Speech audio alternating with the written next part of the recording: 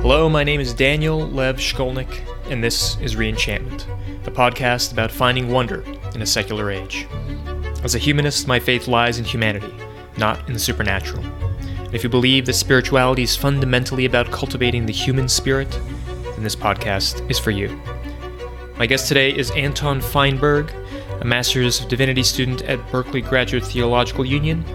He is a phenomenal pianist and a recent but fast friend. Both of us grew up near Boston and are ethnically Jewish.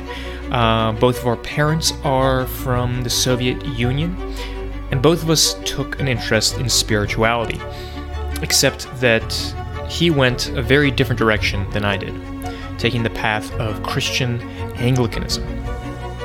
We don't always agree, but our friendship has grown in spite of, and maybe even because of, our different beliefs. In this episode, we talk about the future of Christianity and in what ways it will have to adapt if it hopes to stay relevant. We talk about True Detective Season 1 and how Jesus could be valuable to an atheist as a symbol and a focal point of meditation. We get into the moment on the cross when Jesus doubts God, saying, my God, why have you forsaken me?" And we talk about how atheism can be seen as a paradoxical but important step in a religion's own evolution. I want to give a big shout out and thank you to the new patrons of this show: Maya Major from New York, James Varnum from Massachusetts, Kathleen Morris from New York, and my mom, who lives eternally in the zip code of my own heart. Love you, Mom. If you want to support the show and help make this happen, get your own shout out and a whole bunch of other fun rewards by going to patreon.com/reenchantment or follow the link in the show description. I'm currently investing in a new microphone so that future interviews sound buttery and rich. And one last piece of housekeeping.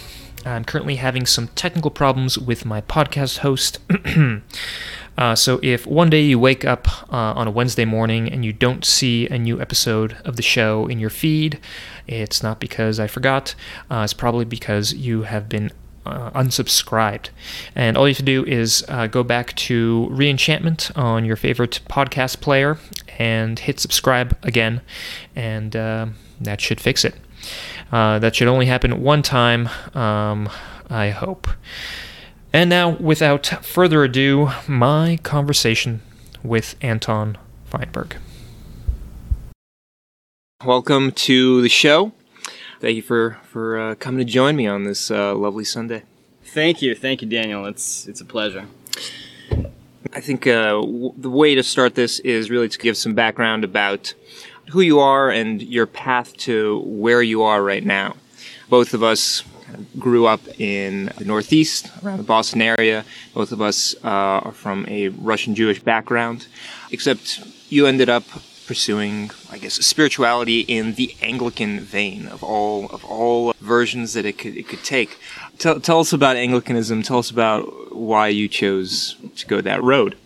It's, in many ways, it's really an aesthetic choice, which is not to imply that it's a superficial choice or it's an unimportant choice or it's merely a question of appearances, because that's not the case. In fact, aesthetics, I have a very strong sense of aesthetics. Well, I can tell. I mean, both your arms are covered with tattoos. What is it? Is that the Virgin Mary you have on the forearm? No, it's Saint Teresa of Avila. Okay. Yes. Mystic. The Spanish mystic. Yeah, the Spanish mystic. And Anglicanism, for those that don't know, that is the Church of England. The right? Church of England. Yes. It broke off from the Catholic Church, right. I believe, because the king wanted to get a divorce from his wife, and the Pope would not allow it. So essentially, he placed himself as the head of the church, and thus Anglicanism was born. Is that right? That's right. So it was mostly for political reasons and sort of for practical reasons, not necessarily for spiritual reasons. But again, it's very difficult to distinguish those two. Mm-hmm. Celibacy, for example, of celibacy for priests. You know, in some ways, they absolutely have spiritual foundations, which is to say that it may be beneficial. It may be quite beneficial from a spiritual sense, sort of depending on whether or not you have the correct attitude to it. But at the same time, the Catholic Church also did not, or rather they wanted the land of the priests to go to the church rather than their children. And so it was something that was eventually codified and imposed on these priests. The church is such a wonderful, tragic, complicated thing in that it is the body of Christ, and it is this mystical institution in the truest sense of the word. But it's also a human institution with all of the faults that we bring to it. But I guess the central question that I want us to grapple with and think about is changing Christianity.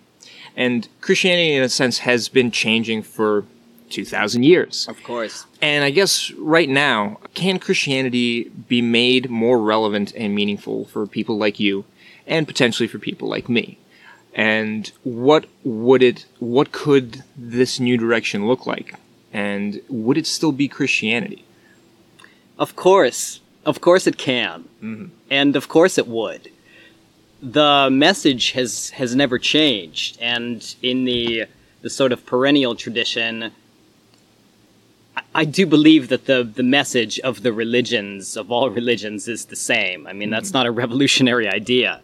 Right, of oneness, of love, of God as love, of connection, of the orientation to the divine, as I keep saying.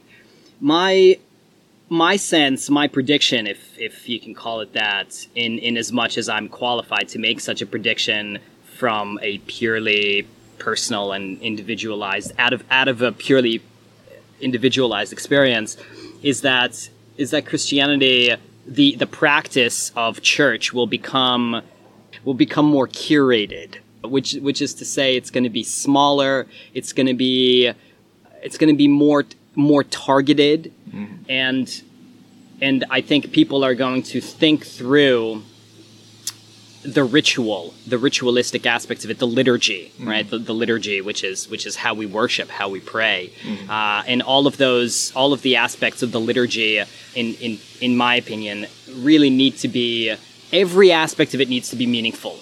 Every aspect, so that there's nothing that's superfluous. Which is not to say that the liturgy as it stands is superfluous, but I think, needless to say, people, if they don't feel it and it's not presented to them in a relatable way, it's pretty meaningless. So essentially, you don't want people falling asleep in the pews. No, of course not. Right. Of course not. And I don't fall asleep in the pews, but I will admit that the vast majority of services that I go to, I'm not excited by. Again, I love the space, I love the words, and I do love the words. And the words are absolutely meaningful. They are infinitely meaningful. But the ritual itself feels often to me to be rather sterile. And there's certainly the look of the community is, let's say the community is rather homogenized. So it's not particularly diverse. So tell me about some of the things that you've seen or that really do get you excited.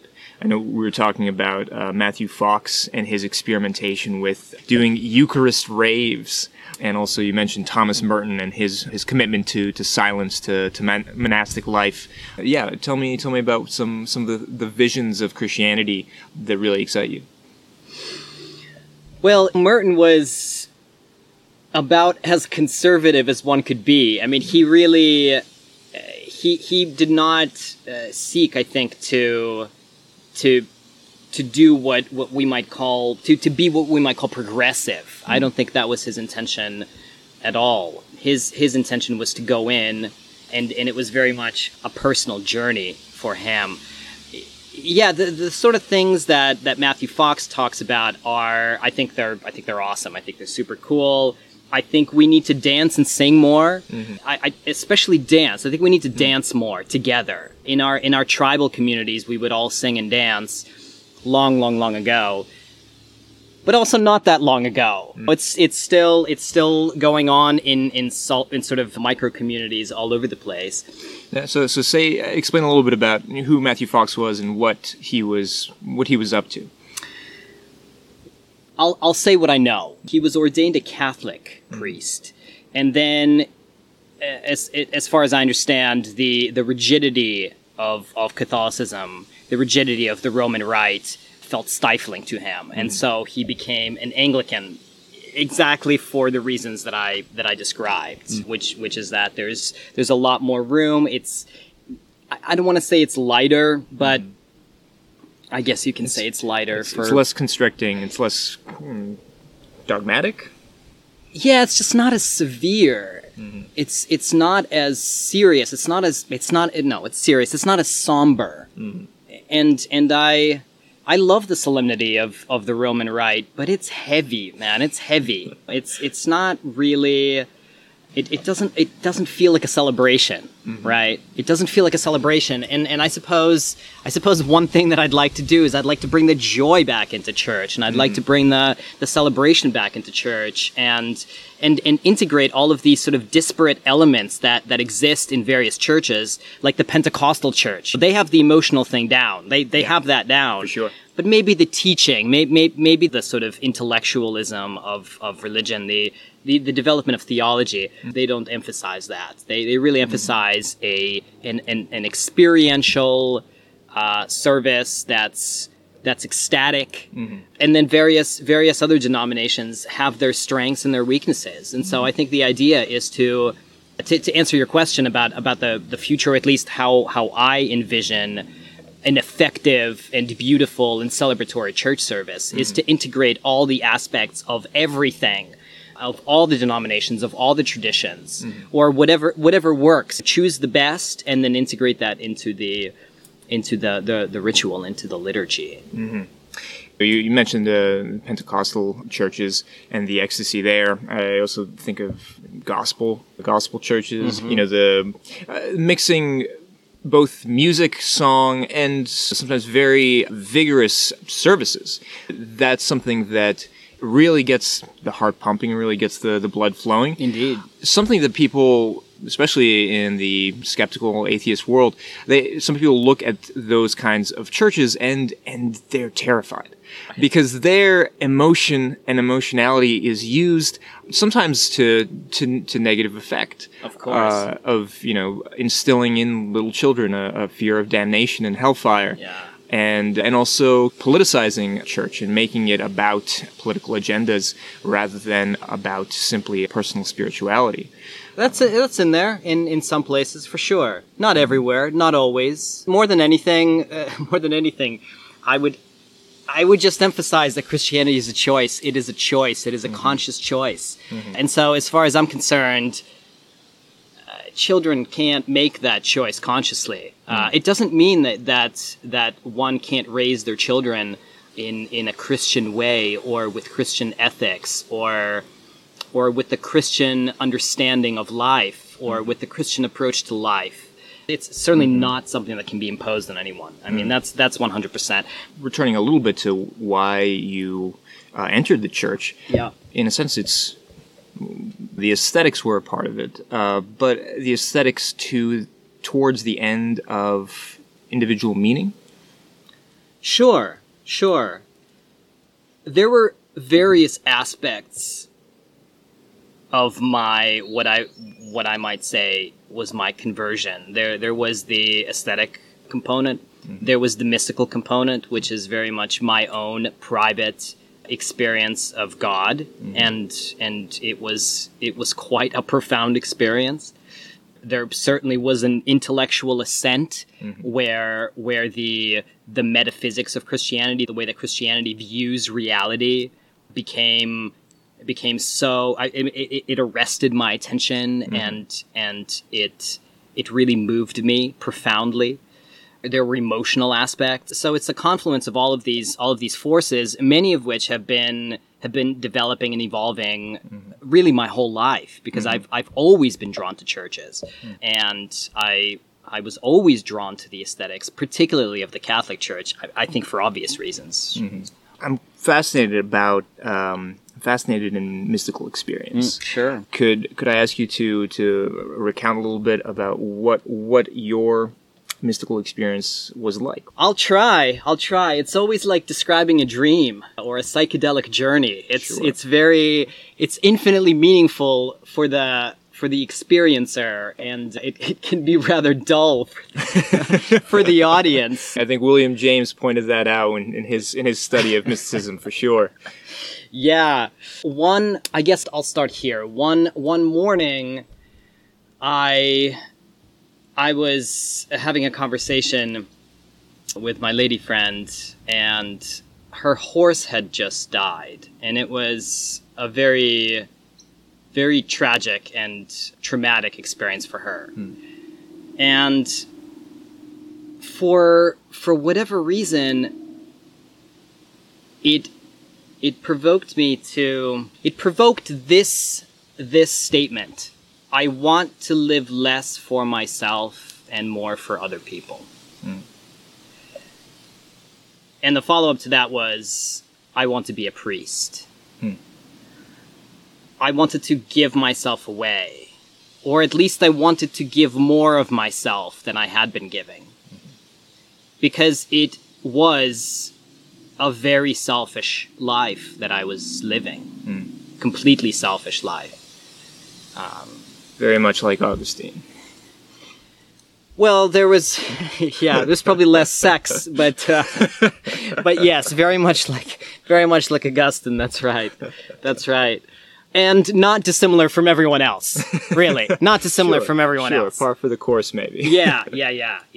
Our hearts are restless until they come to rest in you, is what Augustine said. And I think that feeling of restlessness, well, I think everyone can relate to that in this day and age. More and more and more and more. So that was the conscious realization or the articulation of what's called the call to ministry. It was the beginning of the call to ministry. And the mystical experience itself was a self-imposed retreat in Patagonia, Arizona, where I was fortunate enough to have a place to myself for 2 weeks. And I went there to contemplate. I went there to commune, to commune with the space, which is incredible. I mean, I was alone for miles in every direction, completely alone, except for my books. Obviously, I was surrounded by these books. At which point, I also realized just how much comfort I seek from those books, how comforting the world of ideas is to me, and how my tendency is very much to escape into that world and continue to build this rarefied space, this rich inner kingdom that's so beautiful. I have to force myself out of it. So it was sweetheart. So it's a confluence of these books and these ideas. I'm assuming probably Thomas Merton was in there. Absolutely. Yes, of course. Was St. Teresa of Avila there? She was there. Was there. Tolstoy was there. Tolstoy was there in a big way. You were surrounding yourself with this fertile Christian mysticism, these voices from across the centuries, and also being out in the mountains in nature. And fasting. Yes. and having this dead horse on your mind, and everything solidified into the right circumstances exactly for this kind of experience. Yeah. And of course, I had let's say precedence with this sort of thing in my various psychedelic experiences, and so the was this experience different than your psychedelic experiences? Qualitatively, no, it wasn't. It was not qualitatively different from that experience, just minus the substances. Interesting. Yeah. And so, give at least a little bit of, I think, texture to what was it like? I mean, for those who haven't been on psychedelic trips or have not had a mystical experience themselves. Well, again, I'm afraid that I can only offer you cliches here, my friend. Then cliches are sometimes, there are cliches for a reason. Yeah, a cachet of cliches. Let's say that the first thing is a profound sense of connection, a profound sense of connection to everything. Were you out in the mountains? Or was there I was a view? Yes, yes. So that natural component, that's the component that's probably easiest for non-religious people to grasp, the sort of magical communion with nature. You'll hear people going on and on about how they see God in nature, and that's where they go to interact with God, and that's all well and good. He's also everywhere else in every other situation, and is sort of hiding in plain sight. So there's that. There's the connection. There's the acceptance. What in Russian is called smirение, which is like humble acceptance. The humble acceptance of what is. Certainly, there's a similar concept in Buddhism, of course, and across the religious traditions. There was that. There was a sort of perfect balance of sadness, of grief and joy, of a feeling of beautiful tragedy and life as this beautiful tragic comedy, I guess. And there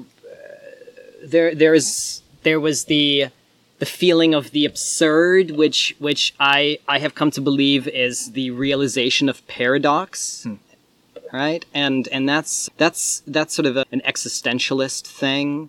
They place a lot of emphasis on the absurd, on the absurdity of life. But to me, really, the absurd is the realization of paradox, which is two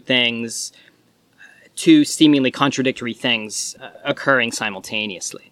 It reminds me of the kind of Buddhist reliance on koans, these riddles that cannot be solved by mere logic alone, but instead put you in a position where you have to grapple with the illogical, with the paradoxes, and the only way to really confront these mysteries is through a non-linear, non-rational form of thought. Indeed. We were talking about just yesterday about what is God and what is the absolute. And when people use these words, sometimes they, if a Christian uses the word God, it has a certain flavor. When a Jewish person uses a certain image, yeah. There was this Native American anthropologist, Edward Curtis, who wrote that there is a tendency both by observers and Native Americans themselves to translate Wakonda as Great Spirit. But such a translation is actually not a direct representation of their conception of this great deity. The translation should be Great Mystery. Their philosophy says, we know not what it is, but we do know that it is. Amen. Yeah, and I guess the same, I think, could be said about all of the capital A absolutes across the world. It's God or Allah or Yahweh or Tao. There is this central mystery to all of these embodiments of the absolute. And I think many times people look at religions and they discount them as easy in a sense that they give answers. They give answers to where we come from. They give answers for our purpose. But really, there is far more mystery and far more admission of uncertainty than I think most people, especially in the atheist world, realize. Yeah, it's not about the answers, man. It's about the questions. Because the question opens the door. The question directs a journey, or it commences a journey. It begins a journey. And so, in many ways, the answer closes the door. Mm-hmm. And it's absolutely not about the answers. And I guess one of the things that sometimes frustrates me about discourse among skeptics and atheists and non-believers is this notion that, well, science has most of the answers, and those things that we do not yet know will in time become apparent. And that's an assumption that I'm not sure we are able to make. I live my life with the assumption that we do not have access to a metaphysical realm. Whether it does or does not exist, I don't think we know. And I think really one of the most valuable things about religions and certain philosophies as well is that they leave open this space for wonder, this space for awe. I also think that certain religions, many religions, close this space as well. They give answers where I think we don't have a right to give answers. Yeah, I don't disagree. I don't disagree. I would say that we do have access to the metaphysical realm. I think we have direct access to it. I can tell you through mystical experience, or through what forms? I think through everyday experience, man. My life is entirely metaphysical, which is to say that every experience has something behind it. Every experience is more than the experience. Everything is a symbol. We are symbol-making creatures, and I make everything into a symbol. Every conversation is more than a conversation. I mean, It could be a conversation with a telemarketer, but still, I'm aware of the fact that I'm interacting with a human being, and then we are affecting each other, and I mean, literally, we're affecting each other. Yeah. We're influencing each other's thought patterns and emotions, and it can be a wonderful experience, or it can be an unpleasant experience. Yeah. But that happens at every turn. And I don't disagree with anything you just said, but I look at that and I say, wow, that's humanity. Those are our minds. That is the connections between us. We affect one another. We fabricate the world in front of us all the time by looking, taking it in, and essentially mixing imagination with reality. Right. And that is, we live in a world of metaphors and symbols. Indeed. Where is the metaphysics there? Well, as far as I understand, metaphysics means beyond physics. Right? So it's beyond the material. So anything that's beyond the material is metaphysical. And this construction of reality is, by definition, a construction of a metaphysic, a personal metaphysic. So like thoughts, imagination, emotion, those in your definition are already in the metaphysical realm. Yeah, if that's your attitude towards life. It's all about attitude, man. It's all about attitude. Your attitude toward the divine, attitude toward other people, attitude toward yourself. I think the measure of a person is how they treat themselves and how they treat other people. When it's like, I think there are people that treat themselves poorly and other people poorly. I think there are a lot of those. There are people that treat themselves well and other people poorly. I think there are a lot of those. Sure. There are people that treat other people well and themselves poorly. Unfortunately, there are also a lot of those. And then there are people that treat themselves well and other people well. And unfortunately, there are relatively few of those. So, I'm interested in talking about Christ. What does Christ mean? What can Jesus Christ mean to a non-believer? To somebody who doesn't believe in the metaphysics of Christianity? Have you seen True Detective? No. Wait, yes, I saw the first season and the last season. Great, me too. The second me one. too. Exactly. We're on a level. So in the first season, one of the detectives, Rust Cole, he's an atheist. Is that Harrelson's character or McConaughey's? That's McConaughey's. Okay. Yeah. But so Harrison and McConaughey, the two detectives, they go to McConaughey's apartment, and on his wall is a crucifix. And his partner asks McConaughey's character, "So wait, are you a Christian?" And he said, "No, emphatically he denies it. Why do you have a crucifix on your wall?" And he says, "It's a form of meditation. I contemplate the moment in the garden, the idea of allowing your own crucifixion." And this is an example of a character, a person who is an atheist, who is throughout the show is actively skeptical and of Christian practice and the Christianity that you see in Louisiana in the Deep South. Sure. And yet he uses Christ as a symbol for contemplation and meditation. And so, in this context, is that still Christianity, or is it not? Well, certainly the way that he's presented in the show, I think it would be very difficult for me to call him a Christian. And I'm not sure if that's because there are certain expectations that I have in my mind, a certain vision of how a Christian acts.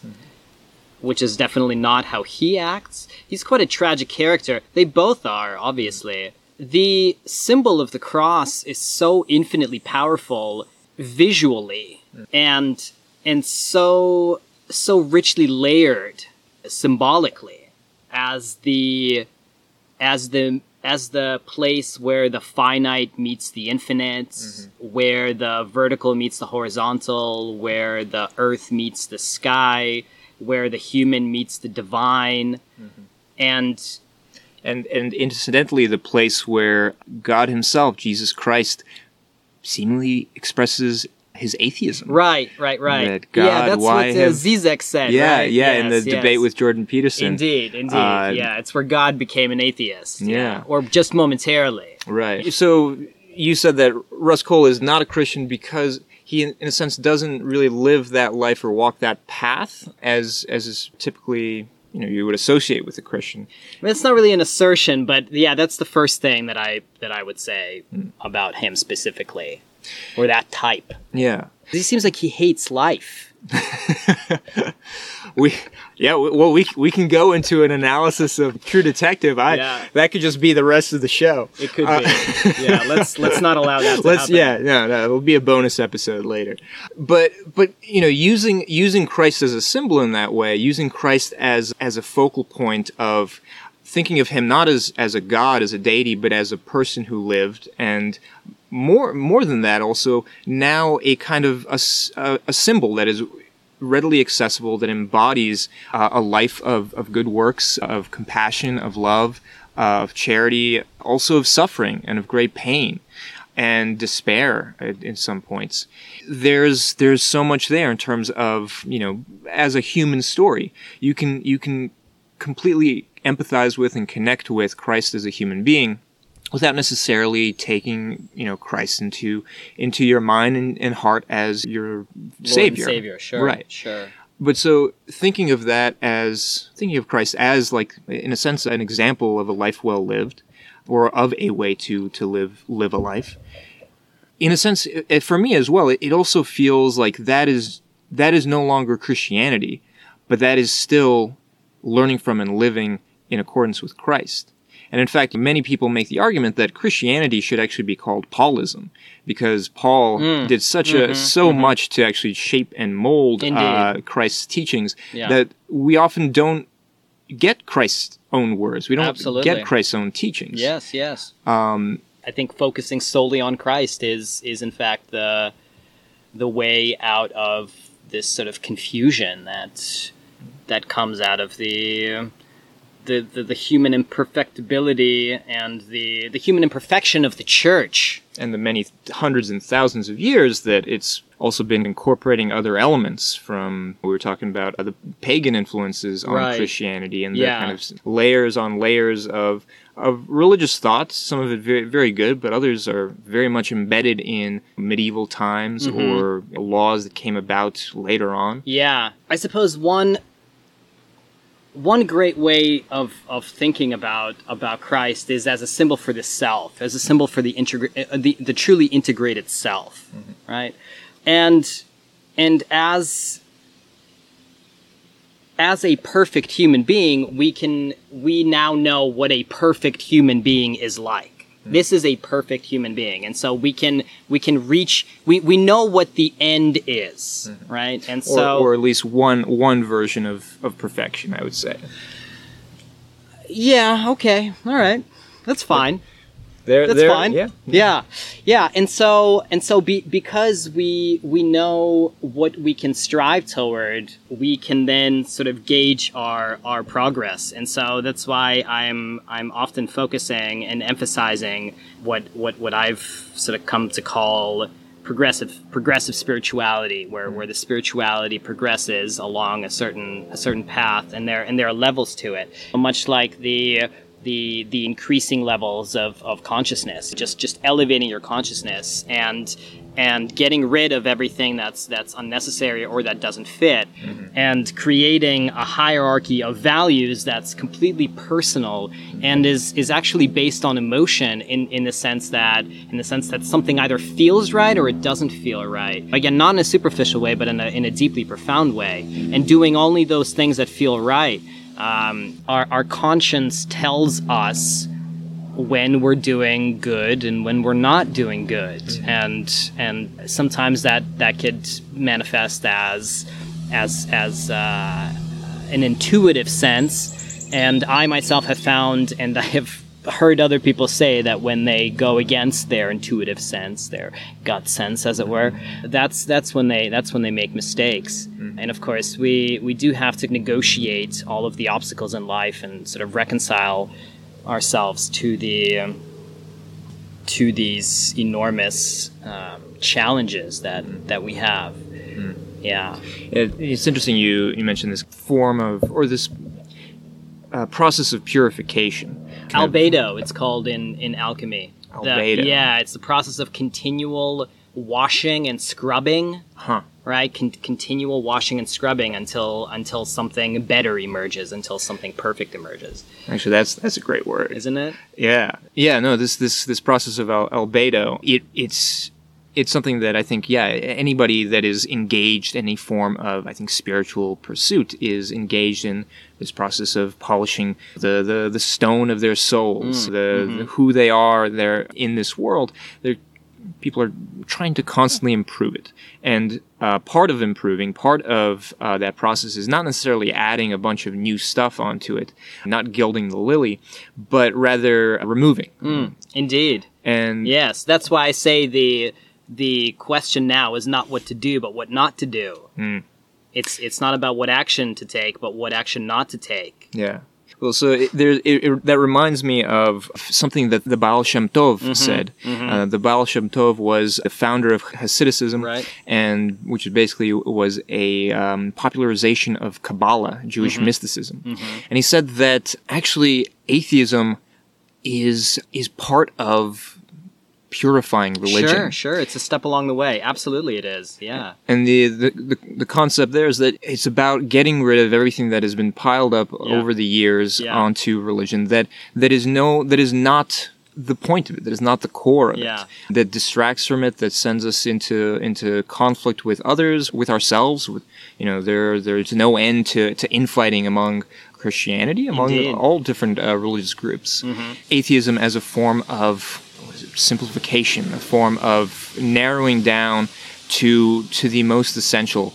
That's the way I think about religions, and that's what I come to spiritualities with. I try and look for what is the core, what is the kernel, what is that fire that started this movement and this tradition, and I try and seek that out, because it feels like the life of Christ, like the teachings of the Buddha, like all of these traditions, the absolute feels like it's there, and yet people try and say so much about it, and in trying to say so much about it, they get it wrong. They constantly misunderstood Christ when he was trying to explain his teachings, and I feel like they continue to misunderstand him. So in a way, atheism may just be a contemporary tool to get us back to a purer form of living in this world. Yeah, I don't disagree with that either. I really don't. I do believe that in general, people who proclaim themselves as atheists probably have done more thinking about this issue than those who proclaim themselves religious.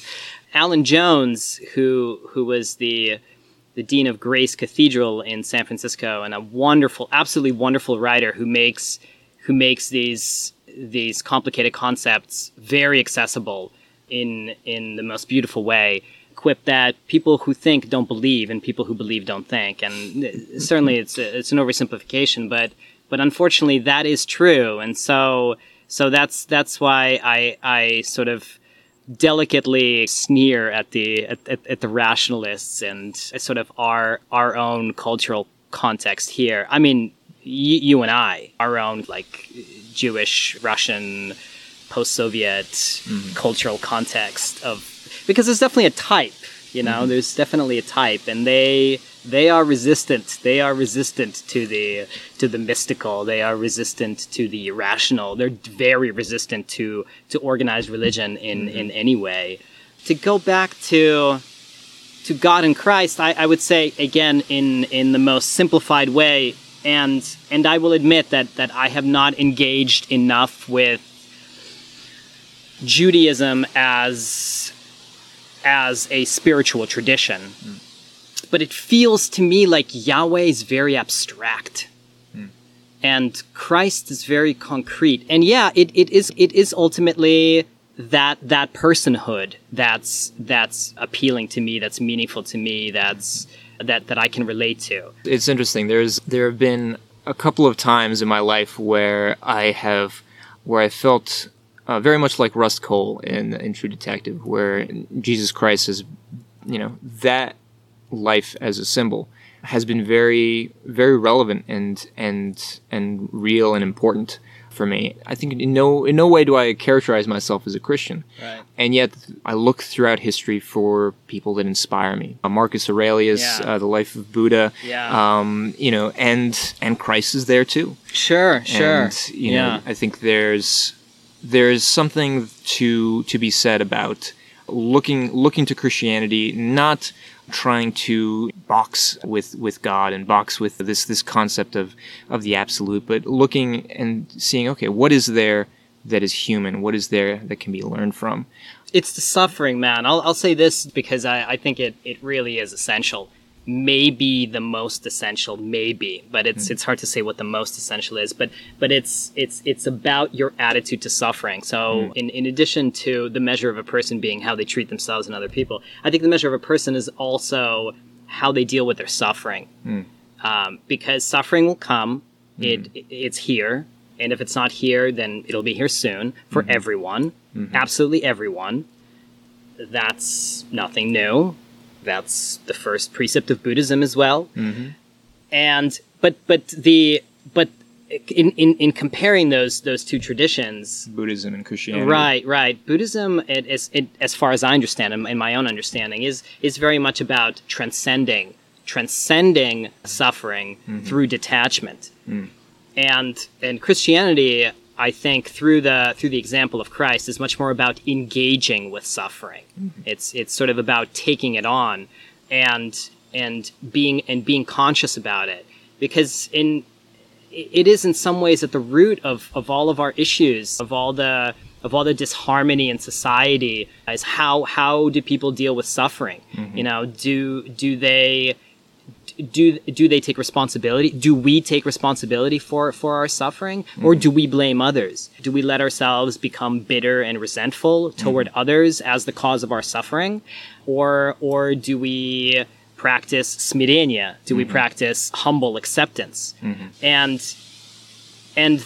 that's what carrying the cross means. That's what bearing your cross means. And so not only are you bearing the cross for yourself, but in some ways, you're also bearing the cross for your neighbors, and hopefully your neighbors are bearing the cross for you, because you're not aware of everything, and there are projection that's going on, and so we are affecting each other in this negative way, and so the more conscious we are of first where our suffering comes from, so that it's not misunderstood or misinterpreted, and then certainly so it's not misdirected, because when it's misdirected, that's when things get ugly.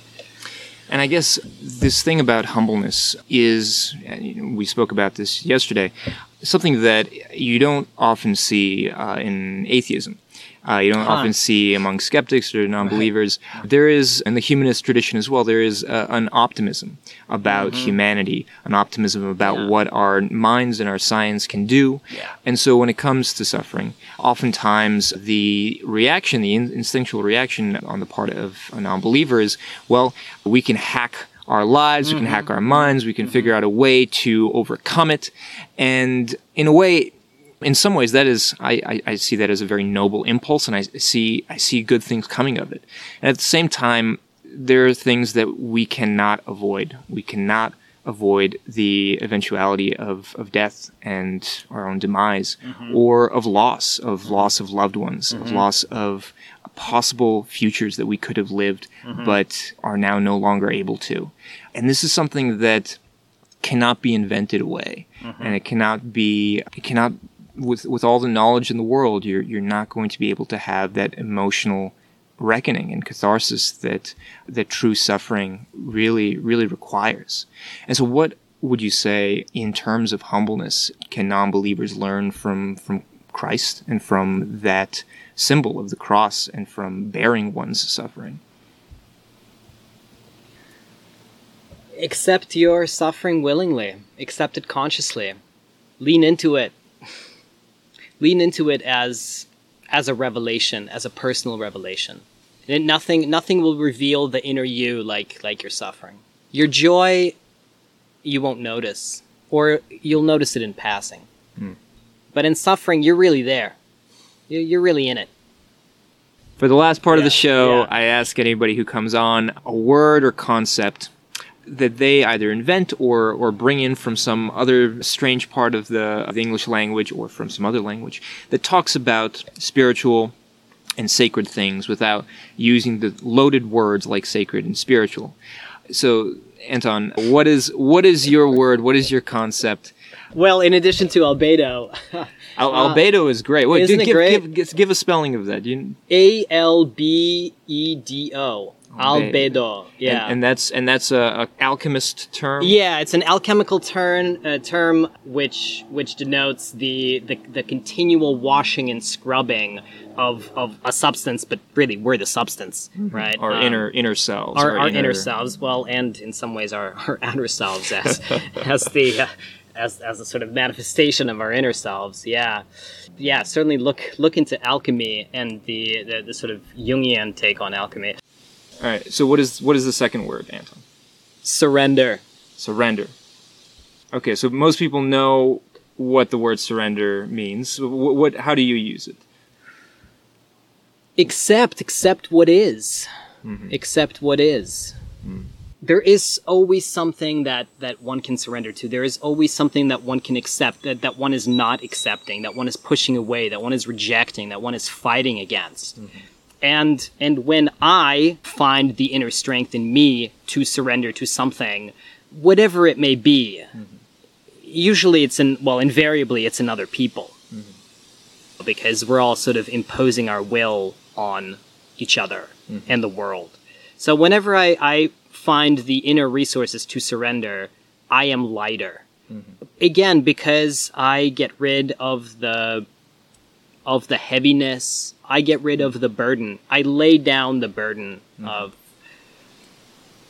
dwelling on whatever it is about the world that dissatisfies me. And there's no end to the things that dissatisfy me.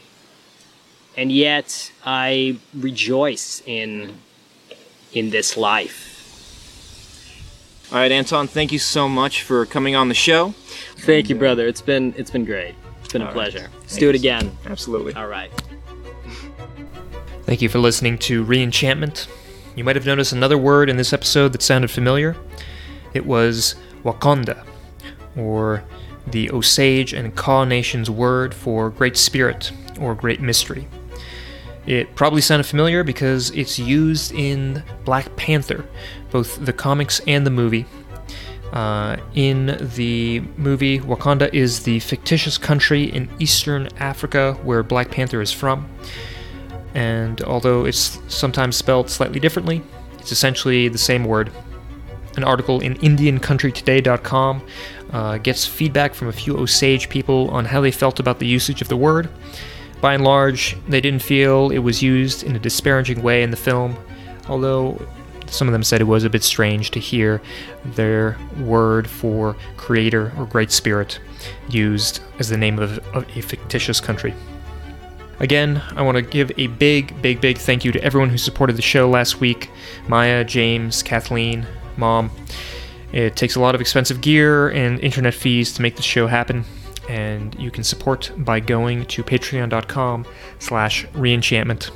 And if money is not a way you can support the show right now, please tell a friend about it. I'll see you next time on Reenchantment.